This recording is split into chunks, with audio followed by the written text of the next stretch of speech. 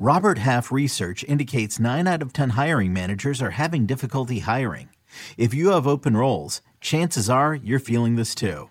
That's why you need Robert Half. Our specialized recruiting professionals engage with our proprietary AI to connect businesses of all sizes with highly skilled talent in finance and accounting, technology, marketing and creative, legal, and administrative and customer support.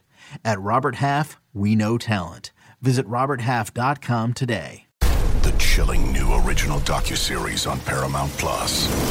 Why did he kill his family? The answer lies across the ocean in a woman named Sylvie. She's a Can model. Where desire leads to deception. I ended up spending $12,000 and $15,000 a day. It was addictive. I can't get you out. And obsession leads to murder. Who did this to your family? You can't really maintain a fantasy forever. Control Alt Desire. Now streaming on Paramount Plus.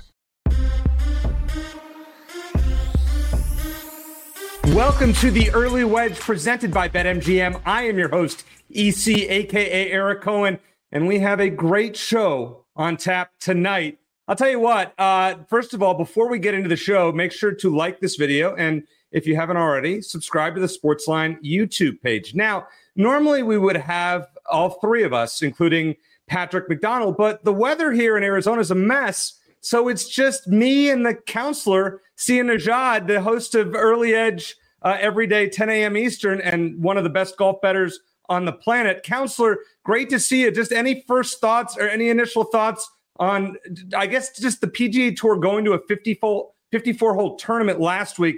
Good idea, bad idea? I mean, based on the deluge that of rain that came down, I mean, I think it was really their only choice.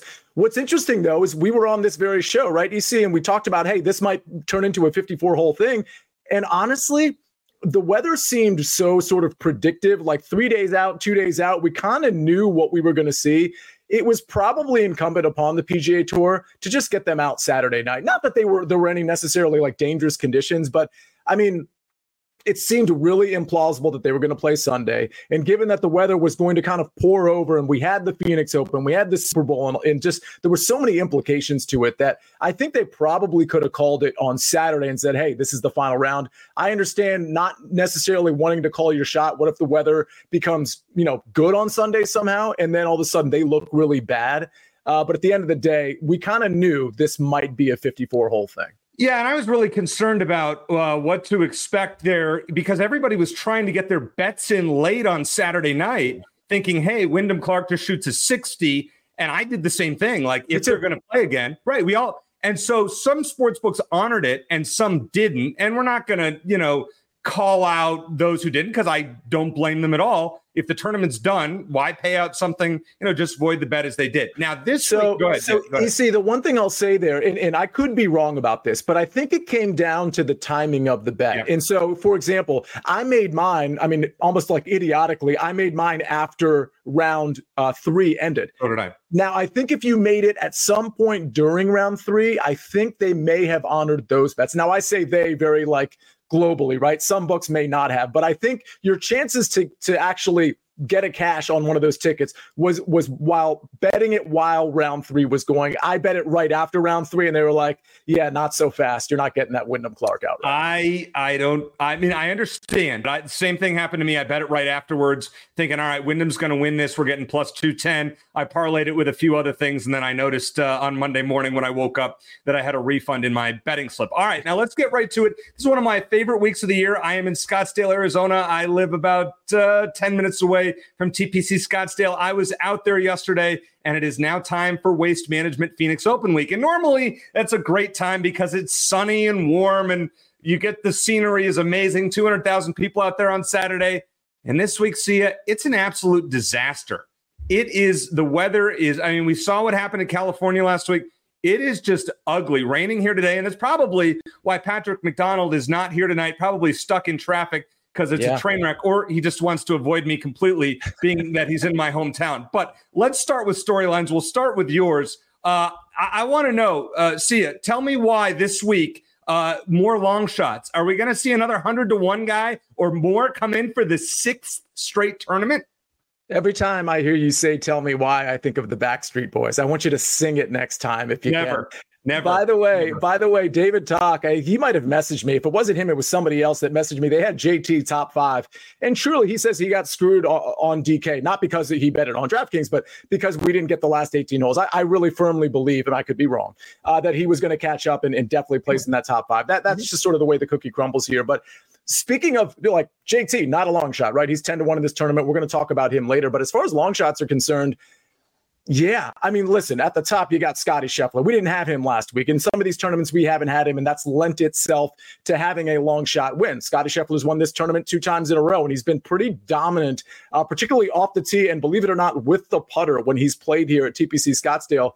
By the way, the year before that, the one that he didn't win like 3 years ago, 7th place. I mean, this guy's like dominating. But listen, it's Scotty Scheffler, and we know he can sometimes have problems with the putter. So I don't want to say it's anybody's game, but once you get past Scotty, and again, my whole point is here, like, long shots still in play. Once you get past Scotty, I mean, who do you have really? Like, you got Max Homa, Xander withdrew, Victor Hovland withdrew. We don't have Patrick Cantlay here. You got Max Homa, you got Jordan Spieth, Justin Thomas, of course. But then there's like a pretty big drop off. Then you're starting to look at the Wyndham Clarks and the Ben Ons. So my point is, when you get to the 50 to 100 to even 150 range, I think there's a lot of guys in play. Now, a lot of these have been bet down, so the 150 range is pretty much out. It was in my opinion, a couple nights ago, but that 50 to 100 range, I do think is live for this tournament. Of course, it's all contingent upon Scotty Scheffler not having a great tournament, but the long and short of it is it's still long shot season, in my opinion.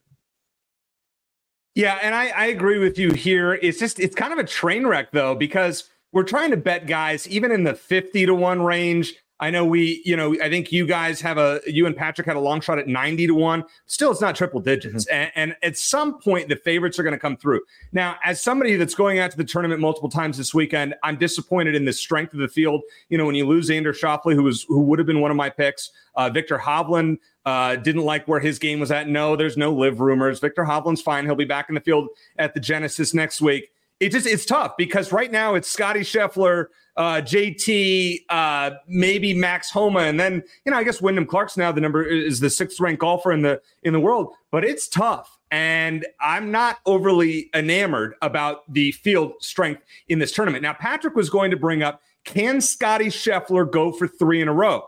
See, I'll throw it back to you here. As far as Scotty goes, at 5 to 1 odds or 5.5 to 1. To me, now I had a feeling on Scotty Scheffler 2 years ago. He was way back going into the 3rd round, shot a very low Saturday, and then won on Sunday in a playoff over Patrick Cantlay, and that was an extremely profitable day for me. Just kind of had a gut feeling. Just kind of a teaser. I have a gut feeling on a player this week, just like I did, and I'm pretty good at picking the winner of this tournament. I had Ricky Fowler in 2019, Webb Simpson in 2020. Scheffler in 2022. Didn't think he would repeat last year. But do you think 3 in a row, is that too much to ask kind of in a weaker field? So it's funny because my whole point about long shots being in play, because for a couple of different reasons, but mainly I was sort of emphasizing that the tier below Scotty Scheffler with your Xanders and your Patrick Cantlays and your Victor Hovlands and your John Rahms, who are now playing at Live, it's just like watered down in that first tier of golfers where, well, as much as that helps the long shots, well, the reverse is true, right? As well, right? Like we've got that helping Scotty Scheffler as well. So yeah, no, I don't think it's too much to ask to say, hey, Scotty Scheffler is going to win this tournament too. Now, it's kind of prohibitive to bet him. Listen, if you want to bet him at plus 450 or plus 500, because that's how you bet golf, that's fine. But like, this is the early wedge. We give out our golf picks. Scotty Scheffler is just not going to be one of them. There's too much variance in golf. However, to the extent the variance is diminished, it's usually diminished by guys like Scotty Scheffler. So I think Scotty Scheffler is the clear number 1 in this field. And I do mean clear, like boldface it, italicize it, underline it. But again, this is golf at the end of the day, and I'm not taking a short shot like that. But to answer the non-betting question, is 3 in a row too much to ask? Not when your name is Scotty Scheffler, and you've putt very well here in the past. But this is a guy that has not won since last year's Players' Championship. Now, Scotty Scheffler is the king of finishing in the top 10, but this is a guy that hasn't won, as I said, in a year. And if you look at the top of the lead, or at the top of the odds board, I mean, Justin Thomas hasn't won since the PGA Championship in 2022. I mean, you're going to probably – there's not like we have recent winners, let's say, without Hovland, who won the last 2 last year, including the FedEx Cup Championship. I mean, we're missing, there's not a lot of win equity at the top of the board, let's say. So as far as recency bias. Now, my storyline, and I did the same thing last year, and I'm going to talk about it again. I know I'm ripping off what I did, counselor, so I apologize. But the final 6 holes at TPC Scottsdale are so interesting to me. When you look at the 13th, and the first 12 are fine. It is what it is. The 13th is where it gets interesting to me. It's a par 5 that's reachable in 2. You have a good drive down the middle. You can go for it with a 3-4 iron, something like that. And if you hit the green, an eagle is in play. 14th hole, that's a tough one. Now, I'm playing this course actually in a week and a half, and my game is a mess. Let's not even go there. But so I'll have, too late, but I'll have some more analysis on this. I'll just say this. This hole, to me, plays long. The wind can be a factor. It's make a par and move on to 15. 15 is interesting in that there's water on your second shot. So you're going to hit it down the middle. There's water on the left, and then you have to go over the water to kind of a peninsula green. You make that, you hit the green in 2, you 2-putt, you make birdie, fine. You move on to 16. We all know about the 40,000-seat arena there. It's absolutely wild. 17, to me, is the most interesting hole in the course. 332 yards, water, it's drivable. There's been one albatross in the history of the PGA Tour. Andrew McGee made it at this, or one off the tee, a hole in one on a par 4 is what I should call it. Andrew McGee made it at the Phoenix Open years ago. But this hole can also ruin you. It ruined Xander Schauffele in 2021, and Sahith Theegala, I think, had trouble with it in 2022. So this, I think, is going to be the hole that determines things. And then comes the 18th hole where you just have to avoid the water and then the bunkers on the left side. You hit it there. You have a short iron into the green. Should be a fascinating finish at the Phoenix Open. One of my favorite sets of finishing holes on tour. So, and it's always usually a close tournament. You don't see a lot of, a lot of distance here outside of Phil Mickelson blowing away the field 10 years ago. I don't think you'll see that this time around. But all right, let us move on to DFS picks. This is where you are the king, counselor. Let us hear your 3 players that you like and your 1 fade. Well, I'll tell you what, I don't know if I'm the king of PGA DFS. As far as betting and round matchups and things like that, sort of the money makers when it comes to golf betting, that's really where I shine. But from a game theory standpoint, there's a lot to be said for what I might say, or what a lot of people might say about like just DFS, golf DFS in general. It's different from NFL DFS. We're now sort of graduating from NFL DFS, right? So it's a different analysis. In NFL, you can establish volume. You can take chalk a lot easier than you can take chalk here in golf. But let me just point out a few things here. First of all, the chat. Like, we don't have Patrick McDonald in here. So the chat is going to function as our like de facto sort of third person on this show. Japan is in here, and he says, EC, invite me to your club. I actually don't know what he means by that. Maybe you said club. And he says, I want to take your money. So he's like basically smacking. Chris Kish is in here. Before you respond, he's saying KH Lee is stealing this tournament. Mark Buchholz, who has a new daughter as of 3 weeks ago. He's in here. Joe Neuenfeld is in here. So you all are talking your talk. Like, give me Griot. Griot's a topic of conversation. He'll be a conversation topic later on. Somebody's mentioning Cameron Young. He's going to be a topic of conversation later in this show as well. So everybody, thank you for being in the chat. Hit the like button and all that stuff. But let me say this.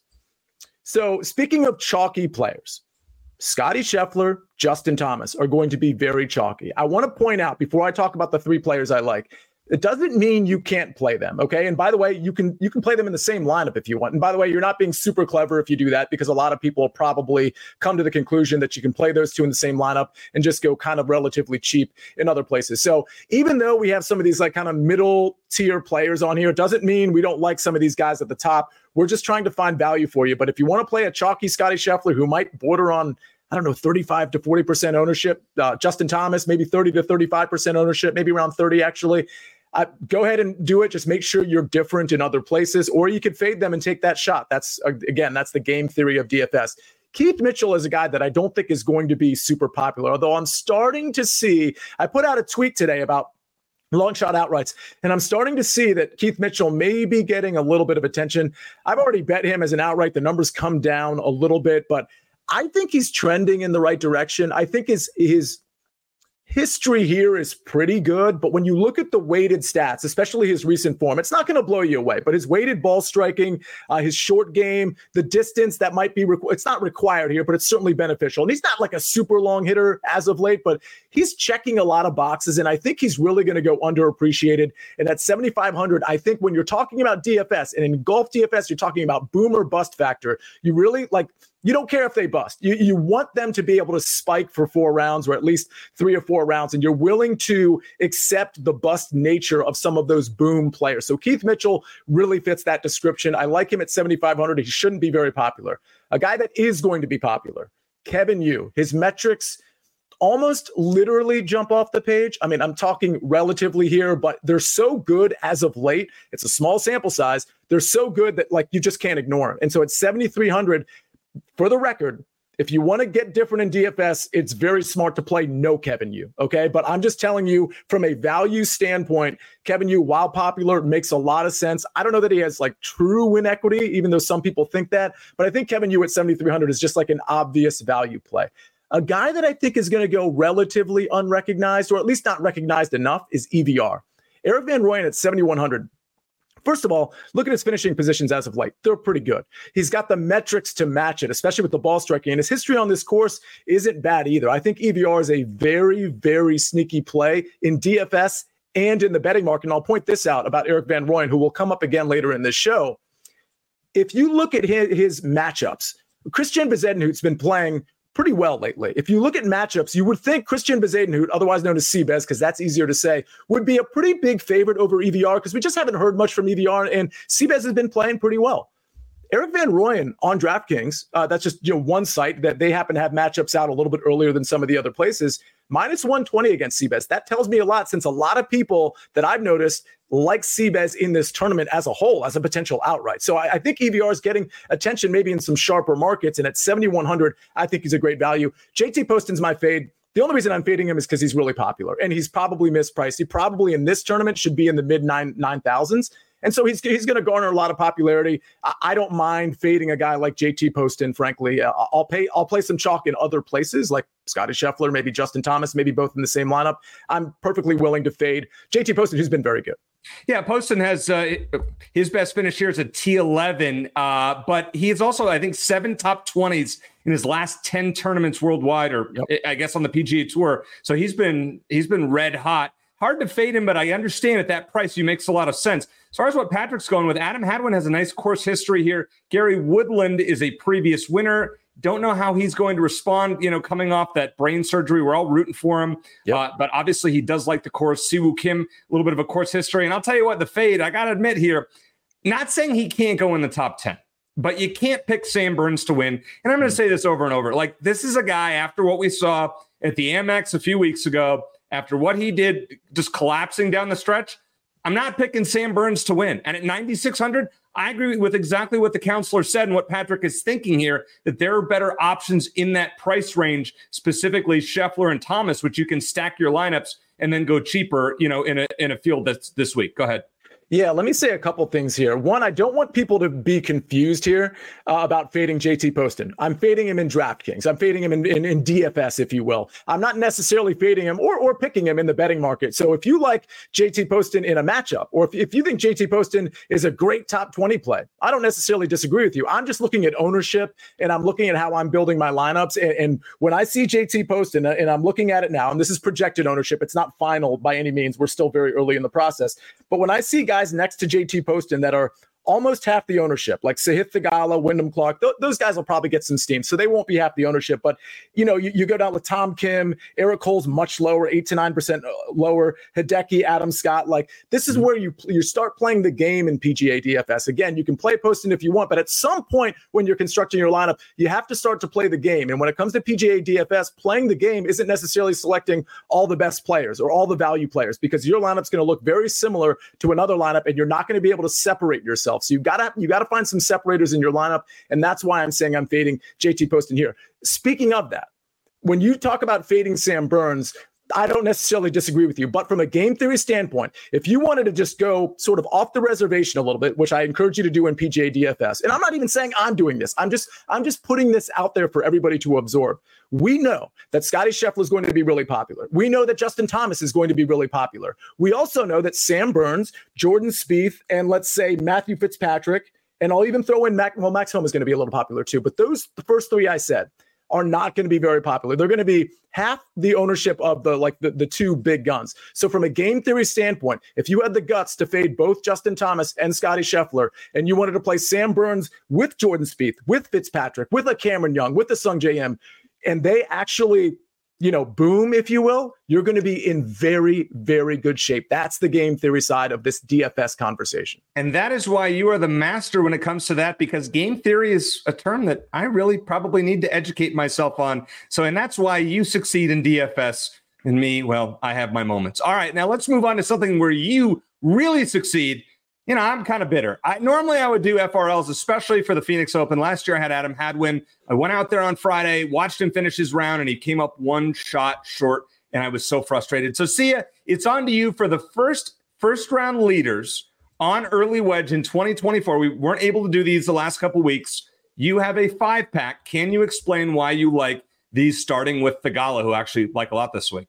Yeah, absolutely. I think Theegala has outright potential. We know just 2 years ago here, he should have won this tournament. He ended up in third place. And what we love about Theegala is, for the record, I'm not so sure he's the best course fit here. I think he might be a little too erratic off the tee, which usually doesn't get you into trouble here, but certainly could.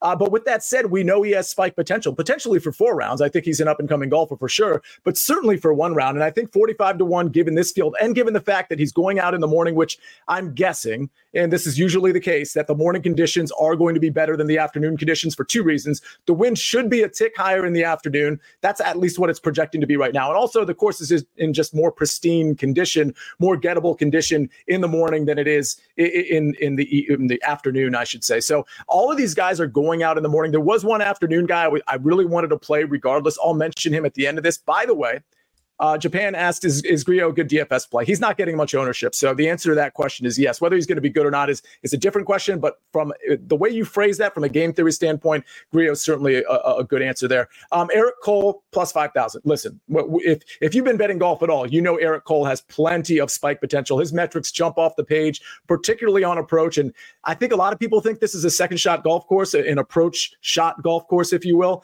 I think that's true. I kind of am favoring off the tee almost a little bit more than I am approach, just to be a little bit different, because I've noticed a lot of the winners have been really, really good off the tee here. But Eric Cole, not so good off the tee, but on approach, he can absolutely dial in, and we know he can get hot with the putter. 50-1, I like that. Kevin Yu, I'm just on this ride with Kevin Yu, just like everybody else. I want to see if the metrics bear out. I don't think he can win this tournament, but can he stay really hot for an additional round for 18 holes? At 66-1, I'm willing to find out. EVR, I just told you, this guy has been pretty good here overall. And for the record, the metrics are really speaking to me. We see it in the finishing positions. Can he win here? Actually, I think he can, but I think he's more likely to be a first-round leader than he is to be a winner in a tournament that is headlined by Scottie Scheffler. Finally, Luke List. Team No Putt. Well, Team No Putt's actually been pretty good at the Phoenix Open, the Waste Management Phoenix Open. So I think the putter's going to get Luke List into trouble enough for him not to be able to win this tournament. But again, the ball striking for him, Luke List, it is so good. It's always pretty good, but it continues to be so good. If he can find a neutral to positive putter for 18 holes, then he can be your first round leader. Again, another guy in the morning, 80-1. Yeah, and those are the picks that everyone has been looking for. You are the king of FRLs. And just remind us, how many did you hit last year? So last year, I got to go back and count, but what you're referencing is 2 years ago. 2 years ago, that's right, yeah. When I hit 6 in 12 weeks. I mean, it was kind of crazy. Yeah, it's one thing to pick winners of tournaments, which is hard enough. But first round leader, you might as well just throw coin. I mean, I look at it as a lottery ticket, and you're looking at it as more hittable than the actual winners of tournaments. So very impressive. It's interesting because I do have a way to kind of narrow the field and keep narrowing the field to the guys I like. I mean, I do always stress, especially when I tweet out first round leader picks. Hey, these are more like gimmicky, more the first round leader types. Now, it was hard for me to to continue to say that when I was on that stretch where I was just hitting them all the time. I mean, because people kept winning. But the long and short of it is, treat these like they're, a couple bucks on them, maybe a few bucks on them, and call it a day. Or maybe you put $1 or $2 on all of them, but you pick one that you think is really good, and you put like maybe, I don't know. I don't want to tell you how to spend your money, but you know what I'm getting at here. We're not putting a unit on these. We're not even putting a half a unit on these. These are more like smaller bets. Quarter of a unit, tenth of a unit, somewhere in that ball. But that's the way I like to look at it. My outrights, I like to put a quarter unit on. Long shots, a tenth of a unit. It just it's up to you guys. What you want to do. But before we get into our head-to-head or to our matchups and then finishing positions and, of course, outrights and long shots, let's hear from one of our sponsors. The baseball season is in full swing, which means you need to listen to Fantasy Baseball Today, part of the CBS Sports Podcast Network. Join Scott White, Chris Towers, and me, Frank Stample, every weekday as we recap every player from every game. We'll talk waiver wire ads, drops, players to trade for, prospects who could make an impact, and everything in between. Make sure to download and follow on Apple Podcasts, Spotify, the Odyssey app, and everywhere else podcasts are found. When you have sports mixed with your pop culture, along with humor and celebrity interviews, your earbuds are enjoying The Rich Eisen Show. Dan Orlovsky, are you still a Jaden Daniels is the best quarterback available in the draft guy? I think the three things that make it stand out for me are, number one, I think his ball placement versus man coverage is the best in the draft. Every quarterback in the NFL is accurate. He's got the best on tape. Number two, most transferable stuff to the NFL. And then I think the third thing is pocket peace. Search for The Rich Eisen Show on YouTube or wherever you listen. And, of course, you can watch the big game on CBS and Paramount Plus. I know before we're in a golf show, I get it. Sia, where do you lean on this game? So my lean is with my preseason outright ticket, which is the San Francisco 49ers. So there's some bias involved. I'm perfectly aware that San Francisco's not looked good in the playoffs, really haven't looked good since getting absolutely clocked by the Baltimore Ravens at home. With all that said, I do think they have the overall talent. I think Kyle Shanahan steadies the ship. His defensive line needs to respond. Chase Young needs to stop jogging to runners, and he needs to start actually playing football at 100%. We need a little bit of that from the defense, but I think San Francisco wins a close one. If you are a Sportsline subscriber, there are 52 official picks on the website for the Super Bowl as of right now. So check that out. We have Sia has a golf column. Patrick has multiple golf columns. I have one for the PGA Tour and Live this week, plus 52 official picks and a bunch of other articles, Taylor Swift props and more. Sportsline.com. Make sure to sign up. We have some great deals listed on the website. Want to throw that out there. All right. It is time for matchups. Sia, you are an expert in these. I mean, like everything else, but your record this year is absolutely sterling. Start us off with Bo Hostler. Yeah, it's the round matchups that you all can really look forward to, and I'll have those as each day kind of goes by. We'll have that on the early edge at 10 in the morning on Thursday, and we'll have it at 10 in the morning on Friday. We'll tweet them out over the weekend. I'll try to include maybe the first one in my Sportsline article, which should be out tonight, if not first thing tomorrow morning. So I had a little bit of trouble finding tournament matchups, and that's because not all the books have them out yet. We're kind of waiting for them to get their act together just on this year, because usually by the time this show airs, we have really all the major books having their matchups out. So I might add a matchup or two to my Sportsline article, something to look forward to. But what's really interesting, Sime 3111. He says, "What do you guys think about Hostler?" He hadn't seen this screen yet. Well, I think a lot of Hostler. His metrics have been a little dicey as of late in the ball striking department. He's made up for it with the putter, but overall, I think this guy from a ball striking department and a course fit is really good. I like him at plus money over Minwoo Lee. I think Minwoo Lee has outright potential in this tournament, if I'm being honest, but I also think he's super erratic, and I think Hostler is going to be way more steady than Minwoo Lee, so I like Hostler at plus money over Minwoo. And then I'm going with kind of a matchup. It's Emiliano Grillo plus 125 as top South American. Now, just so everybody knows, there's three other guys in contention here: Jonathan Vegas, Nico Echevarria, and Camilo Villegas.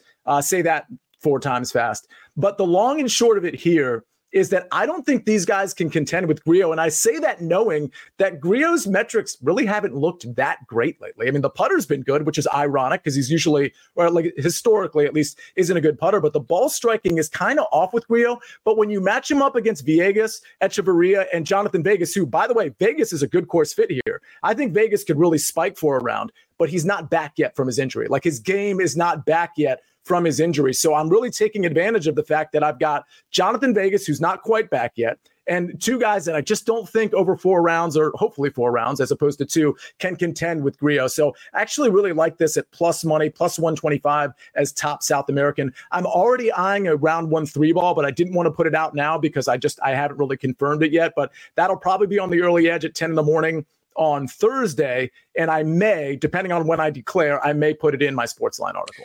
Patrick going with Grillo over Ricky Fowler at minus 110. Ricky Fowler, the 2019 champion, hasn't been in great form since he won the Rocket Mortgage last year. Will this be a return to form? He's also going with Adam Hadwin over Cam Young. I'm gonna have to disagree there. You'll hear why. I'm big on Cam Young this week. But I'm going to go with Hideki Matsuyama, a 2-time winner, over Corey Connors. Now, here's my thing about Corey Connors. Let's start there first. He's lost strokes putting in 6 straight tournaments. Now, he had a T31 at Pebble. That's fine, through 3 rounds. But that was his highest finish in his last 4 since the Tour Championship. And his course history at TPC Scottsdale isn't great. 1 top 20 here in 4 visits. Now, Matsuyama is a horse for the course. 2 wins and 5 top 10s in total in 10 appearances. That's phenomenal at even money. Absolutely love it. And then let's go to another kind of horse for the course, and that's Sungjae Im over Tom Kim at minus 120. So Im has 2 top 10s and a top 20 in 4 appearances. I mean, he's about as rock solid as you get for coming here 4 times. Tom Kim's been here once, T50 last year. It hasn't been real solid lately, and I know Im was a disaster at Pebble Beach, don't get me wrong. But Tom Kim, the putter, has failed him significantly in his 3 tournaments in January and early February. I'm going with Sungjae Im. Play that horse for the course angle with Hideki Matsuyama and Sungjae Im over Tom Kim on that second one. All right, so now it is time for my favorite bet that I like to make every week, and that is finishing positions. So we'll start with Patrick. He's going with Siwoo Kim's top 20 at plus 190. Now, that's an interesting bet considering that Siwoo Kim has played here 8 times and never finished in the top 20. But you know what? I'm okay with it. And I'm sure Patrick would give logic. Check out his article at sportsline.com for more. Love these make the cut parlays at plus 150. Kim, Adam Hadwin, and Adam Scott, who is another one who has been rock solid and consistent. Only played at TPC Scottsdale once, but certainly worth a bet at plus 150. Now, Counselor, you love the top 40 market, and you and I actually share a pick, but we'll have you start with Erik van Rooyen. Why do you like him at not a plus number at minus 115? Yeah. So first of all, let me correct the record a little bit. I did say he had decent history. He doesn't have much of a history here, if I'm being honest. He missed a cut about 5 years ago, and it looks like he was 50th place in 2023. It's really the recent history that is really the point of emphasis for Erik van Rooyen. So I do want to point that out just as in case you were like, oh, Erik van Rooyen has good history here. He doesn't. But again, I really like the metrics here. And again, in what I consider to be a watered down field, especially when we're talking about a guy who's finishing positions lately, like 20th, 25th, 52nd, 22nd, first. I mean, this guy has really excelled lately, and I think T40 in this field makes a lot of sense, even though it's usually I like in the top 40, top 30, top 20 market, I like to look for even money or better, but minus 115, close enough. And then Kevin Yu, listen, it's bouncing off the page here, plus 110, top 40. He's just the type of guy recently that has really been flashing with the metrics. I see no reason that he can't finish inside the top 40, whether you're getting that at plus 110 or even money. I think it's a good bet. I do also want to point out something, EC. So when I was doing my first round leaders, I had kind of cataloged a few guys that I liked as, I basically go through my process. I see who the morning players are, and I just kind of catalog, okay, here are the players that have potential. Then I go look at the odds, so on and so forth. One guy I missed, and I'm reminded of him. I don't want to add a 6th guy necessarily, but I want to give this guy C-May or this girl C-May 3111 some credit here because he mentions first round leader. He says Asian persuasion, Carl Yuan, Kevin Yu, Ben An. I want to point something out.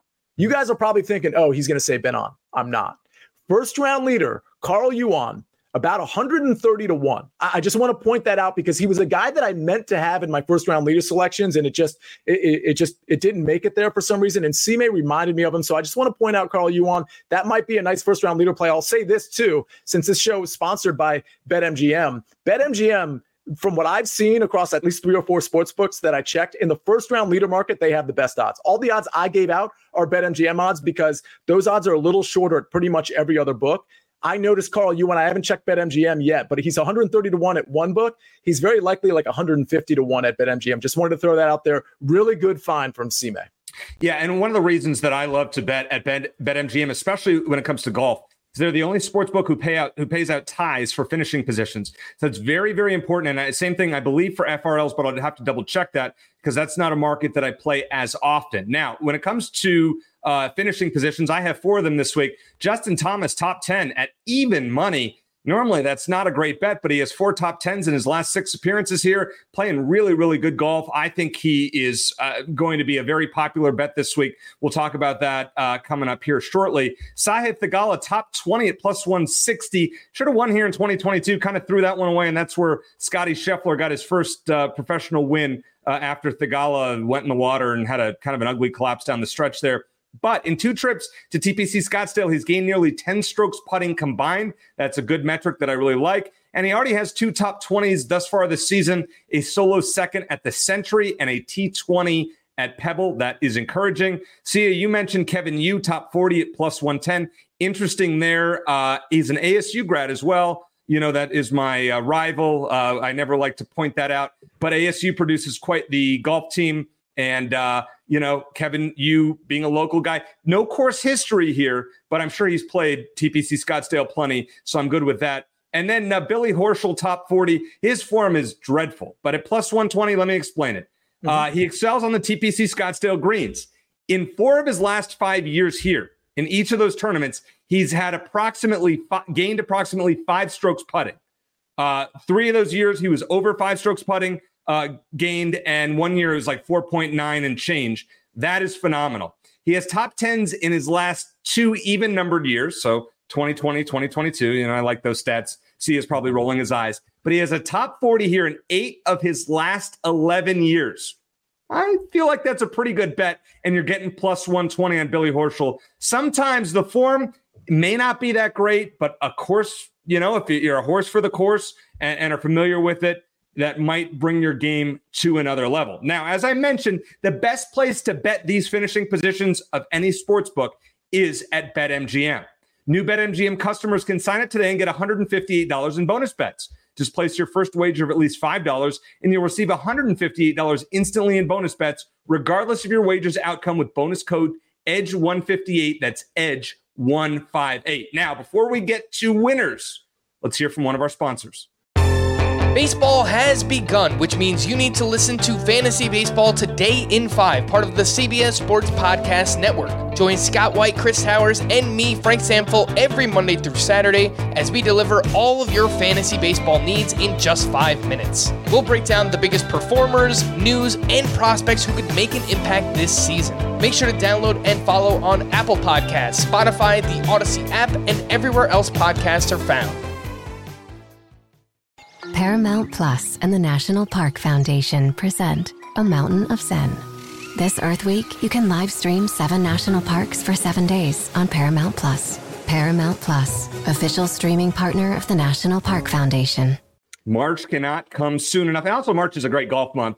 You got the Arnold Palmer Invitational. You got the Players Championship. I missed the Dell Match Play already. It was one of my favorite tournaments of the year outside of this one and the majors. I will miss that one. But March, the best month. And as a University of Arizona grad and diehard fan, let us hope that it's a good time. It's a good March for all. All right. It is on to winners. We'll start with Patrick McDonald. He's going with a couple of long shots. Adam Hadwin at 50-1, Adam Scott at 55-1. He is not playing the top of the board, but I know who is. That is one Sia Nejad. You like Justin Thomas at 10-1, as do I. Please give me your logic. Yeah, I mean, we've kind of been dancing around it this whole show. I mean, Justin Thomas is, it feels like, and we saw this going into last week too, it feels like there's just been a rebirth, that Justin Thomas has recaptured his game. He's doing everything right. Last week, he could have been a lot better with the putter. And if he was, that person, it was David Tock, who missed out on the top 5. Not only would he been within the top 5, he probably would have been second going into what we thought was going to be a Sunday round behind Wyndham Clark. Like, he just couldn't find the putter, but I think he'll have an easier time with the putter, frankly, on these greens. And I think 10-1, while normally I'm like, oh, I hate that number. When I look at this field and I look who is kind of pulled out of the field when it comes to, again, Victor Hovland, Xander Schauffele, like Cantlay not playing here, no more Rahm here. Like, that's just a handful of the names that we can mention that aren't playing here. I think 10-1 is reasonable given how well he is playing. So I'm not in love with it. I wish I caught it when it opened and before those withdrawals happened, which I believe it was like around 15-1, 14-1, 16-1, but I'll still ride with Justin Thomas. This is a guy I bet last week, as everybody knows. He was my main outright at 20-1. It's cut in half here, but the talent at the top is probably cut in half as well, notwithstanding that Scotty's actually in this tournament. So like Justin Thomas and Seth Theegala, we talked about his spike potential. We saw it 2 years ago when he finished third here and probably should have won. I think he's a pretty good course fit. He can't be too wayward off the tee and find himself some water. But if he doesn't do that, we know he can dial in with the ball striking specifically on approach, and we know he can get hot with the putter. So I think 40-1 is more than a fair number. I think you might be able to find him at 45-1 in some places as well. And by the way, Mark Buchholz, you mentioned, Carl, you won 300-1 at DK. Yes, that's true. As an outright tournament winner, as far as the first round leader market, which is what we were talking about, 150-1, that's probably the best number you're going to see on that. Right. Let me explain my picks here. I love Justin Thomas for what you said there, counselor. Since missing last year's FedEx Cup playoffs, he's played in 5 stroke play events, and he's finished no lower than the T6 he recorded at Pebble Beach. And you're right, he probably would have been in the top 5 had they'd been able to play the final round. Since 2018, I kind of alluded to this earlier, his finishes in Scottsdale have been T17, solo third, T3, T13, T8, and solo fourth last year. And that was when he wasn't really in good form. I mean, this is Justin Thomas's tournament to lose. I put him number 1 on my fantasy power rankings in that column on sportsline.com. I don't love the 10-1 odds. Now, I was looking to bet him on Sunday night, and he was around 12-1, and that was before the Schauffele and Hovland withdrawals. This is one, and Sia's not going to like this, but it's true. You parlay it. You go look at the early edge. Go rewatch the early edge. Find that you like from this morning, and parlay those with Justin Thomas. Put one together, and that'll enhance your odds. Make it 20, 25-1, and it's much more palatable because we know Sia's pick. I don't know what you have tonight, but I'm sure it's probably a winner. Now, I'm going to go with Cam Young at 45-1. You can get this one somewhere between 35 and 45-1. I know. I mean, there's Dan in the chat says he's in bad form. This is a guy that just finished solo third the other week in Dubai. He was dreadful. I get it. It was awful at Pebble Beach. Just pretty much off the tee, he's been great. Everywhere else, awful. He wasn't great at the Century. He's a T33. It's kind of a gut feeling on Cam Young. And I know you probably don't want to hear that. This is a serious golf show. Sometimes you just get a gut feeling. I get it. Driver's golf course, Cam Young is a guy that excels driving the golf ball. Just a thought at 45-1. Yeah, it's worth a sprinkle. I'm good for it. As is Hideki Matsuyama at 50-1. He's a horse for the course, as I mentioned. 2 wins here, weak field. He was, I think, a T13 the other week at Torrey Pines. We're just sprinkling here. I'm not going big. I just think Thomas is my top pick. But I think there's some value. I don't want to miss when Cam Young gets that first win. I tried last year. This guy, like Scheffler, I didn't want to miss when Scotty Scheffler got his first PGA Tour win, and I nailed it at the WMPO 2 years ago. I think Cam Young is due, and the game is not in that bad a form as we saw a couple weeks ago in Dubai. Desert course like this one, let's hope he plays well and gets a W at 45-1. I will be jumping up and down and following him on the course on Sunday because I will be out at TPC Scottsdale. All right, for our final segment, it is time for the long shots. And Sia, you and Patrick actually agree on your long shot here. Tell us why Keith Mitchell is the way to go. Yeah, this is actually pretty incredible. And by the way, I think I have another long shot. I might have forgot to put it on there, but so just so everybody knows, somebody asked in the chat, do we talk about our picks beforehand? Because we had a couple similar picks up ahead. No, like not even a little bit. We don't even look at our picks when we kind of fill out the show sheet. So when we have kind of a coincidence like this, it does merit a second and third look. Again, we talked about Keith Mitchell before. When I looked at his weighted ball striking, I was pretty impressed with it. He's not a guy that you think of as a guy that can win tournaments, but if you look historically, like this is a guy who was finished top 5 in some big tournaments, finished inside the top 10 in some tournaments. And again, if you have a down Scotty Scheffler week, well, who else are you contending with? So at 90-1, given now, Eric, you just said the right thing. When it came to Cam Young, when it came to Hideki Matsuyama, you want to be early on these guys. Now, in Cam Young's case, is it too early perhaps? In Hideki's case, is it too early, like to be, quote, early? I don't know. I honestly, I probably think it is too early for those guys, but that's just my opinion. When I look at Keith Mitchell at twice those odds of the two guys that we're talking about, and I see that the ball striking has actually come around, if I can detach the name from the number, in other words, if I picture, those metrics belong to Cam Young or Hideki Matsuyama instead of Keith Mitchell, a guy that doesn't traditionally win, it makes me feel good about playing the 90-1 number. So again, I do think Keith Mitchell has a bit of win equity, at least a little bit more than this number is implying, and clearly Patrick agrees. The other one I'll mention, did you just add this? That was like a magic act because I didn't see it. But EVR at 100-1, we already talked about him. Again, the history here, not so much, but the metrics that I'm seeing as of late, I do think he's a pretty good course fit. 100-1, I'm willing to speculate. And then finally, Jake the Snake's the best. He knew what to do. When I ranted and raved for almost 90 seconds about, whoops, forgot to put Carl Yuan on there. I got this, 135, 136 person field. I've got 5 first-round leaders, which is kind of a lot, admittedly. Well, I'm going to throw in one more long-shot first-round leader, which I feel completely justified in doing given the 150-1 number you can get. So give me Carl Yuan as a long-shot first-round leader. One last thing, because I don't want to forget it. It was Sime, I don't know if I'm pronouncing that right, by the way, but he asked if we liked Taylor Moore, EC. I don't know if you have an opinion on him. The metrics, it's bad. Again, if you want to be early, that's great. In DFS, I doubt many people are going to play him, but in the betting market in particular, no chance I play Taylor Moore. The ball striking's been bad. The short game's been bad. He's just not where he needs to be. Yeah, I wrote up Taylor Moore the other week in one of my columns, and he did not get it done, so I will pass on that. All right, a couple questions from the chat I want to get to before I give my long shots. Where can you parlay top 20s? Now, these are pre-made parlays that you can find on DK, and they include ties. Other sports books, including FD and Bet365, also have parlaying top 20s. I know you can do that as well. All right, let me get into these. If you have some free bets lying in your account, maybe $5, $10, or more than that, maybe you take a shot with these and find these on DK. Plus 900 at top 20 parlay. Justin Thomas, Hideki Matsuyama, and Sung Jae Im for reasons I listed for all three earlier in the show. And a top 20 parlay, this one at 17-1. You know I'm a big fan of Cam Young this week. We talked about Thigala. That's in the counselor's first-round leaders. JT Poston, I know it's a fade. Yeah, listen, 7 top 10s in his last 10 tournaments. I'm going to, for a top 20, and I'm getting 17-1.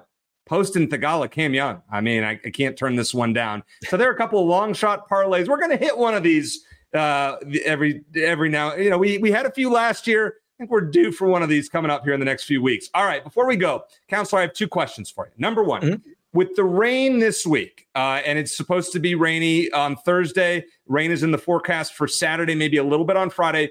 A gorgeous Sunday.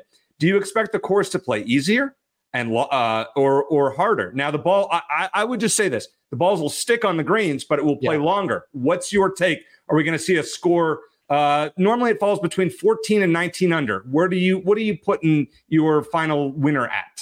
Yeah, it'll play longer, but it's already kind of like not a long course, right? Now, that doesn't mean there's not an advantage to those longer hitters, but especially at altitude, like on a course that's, relatively short. I agree with you in what you said initially, which is, you're going to be able to kind of stick it where you want. No, I shouldn't say it like that, but like on approach, you're going to be able to get closer to the flag, certainly with softer conditions. So I expect the scores to be higher. Now, I don't know what the wind is going to be like. I do anticipate a little bit of wind, particularly in the afternoons. I think I saw that particularly for Thursday. Nothing crazy, but I would probably say we're looking at the winner's going to be 20 under. Okay, so we haven't had a 20 under winner at this tournament since Phil Mickelson, I think, went 28 under in 2014. So it's been between 14 and 19 the last 10 years.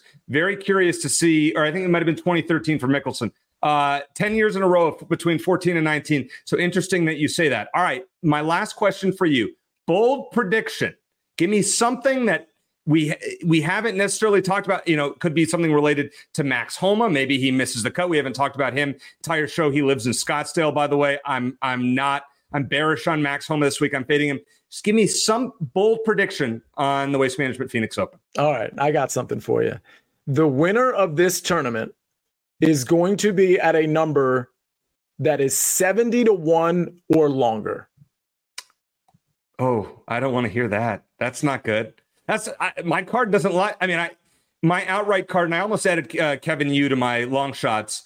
When 70 to 1s win, I will probably lose. I just don't have the stones like you do with FRLs to go there.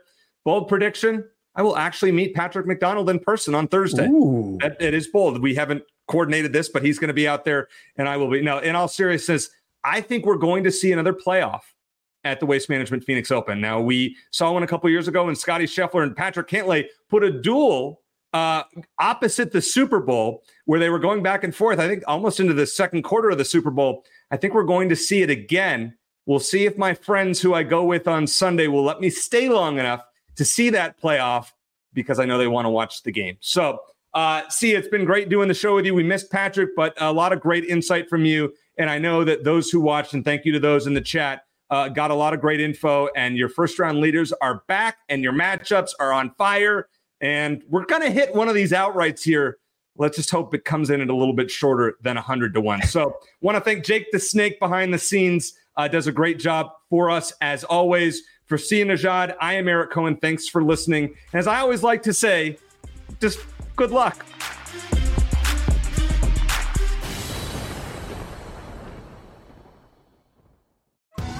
Survivor 46 is here, and so is On Fire, the only official Survivor podcast, and we have a twist this season. The winner of Survivor 45, Dee Valladares, will be joining us every week. We're going behind the scenes of the biggest moments, the how and the why things happen, and the strategy and analysis you can only get from someone like me, a Survivor winner. Listen to On Fire, the official Survivor podcast, wherever you get your podcasts.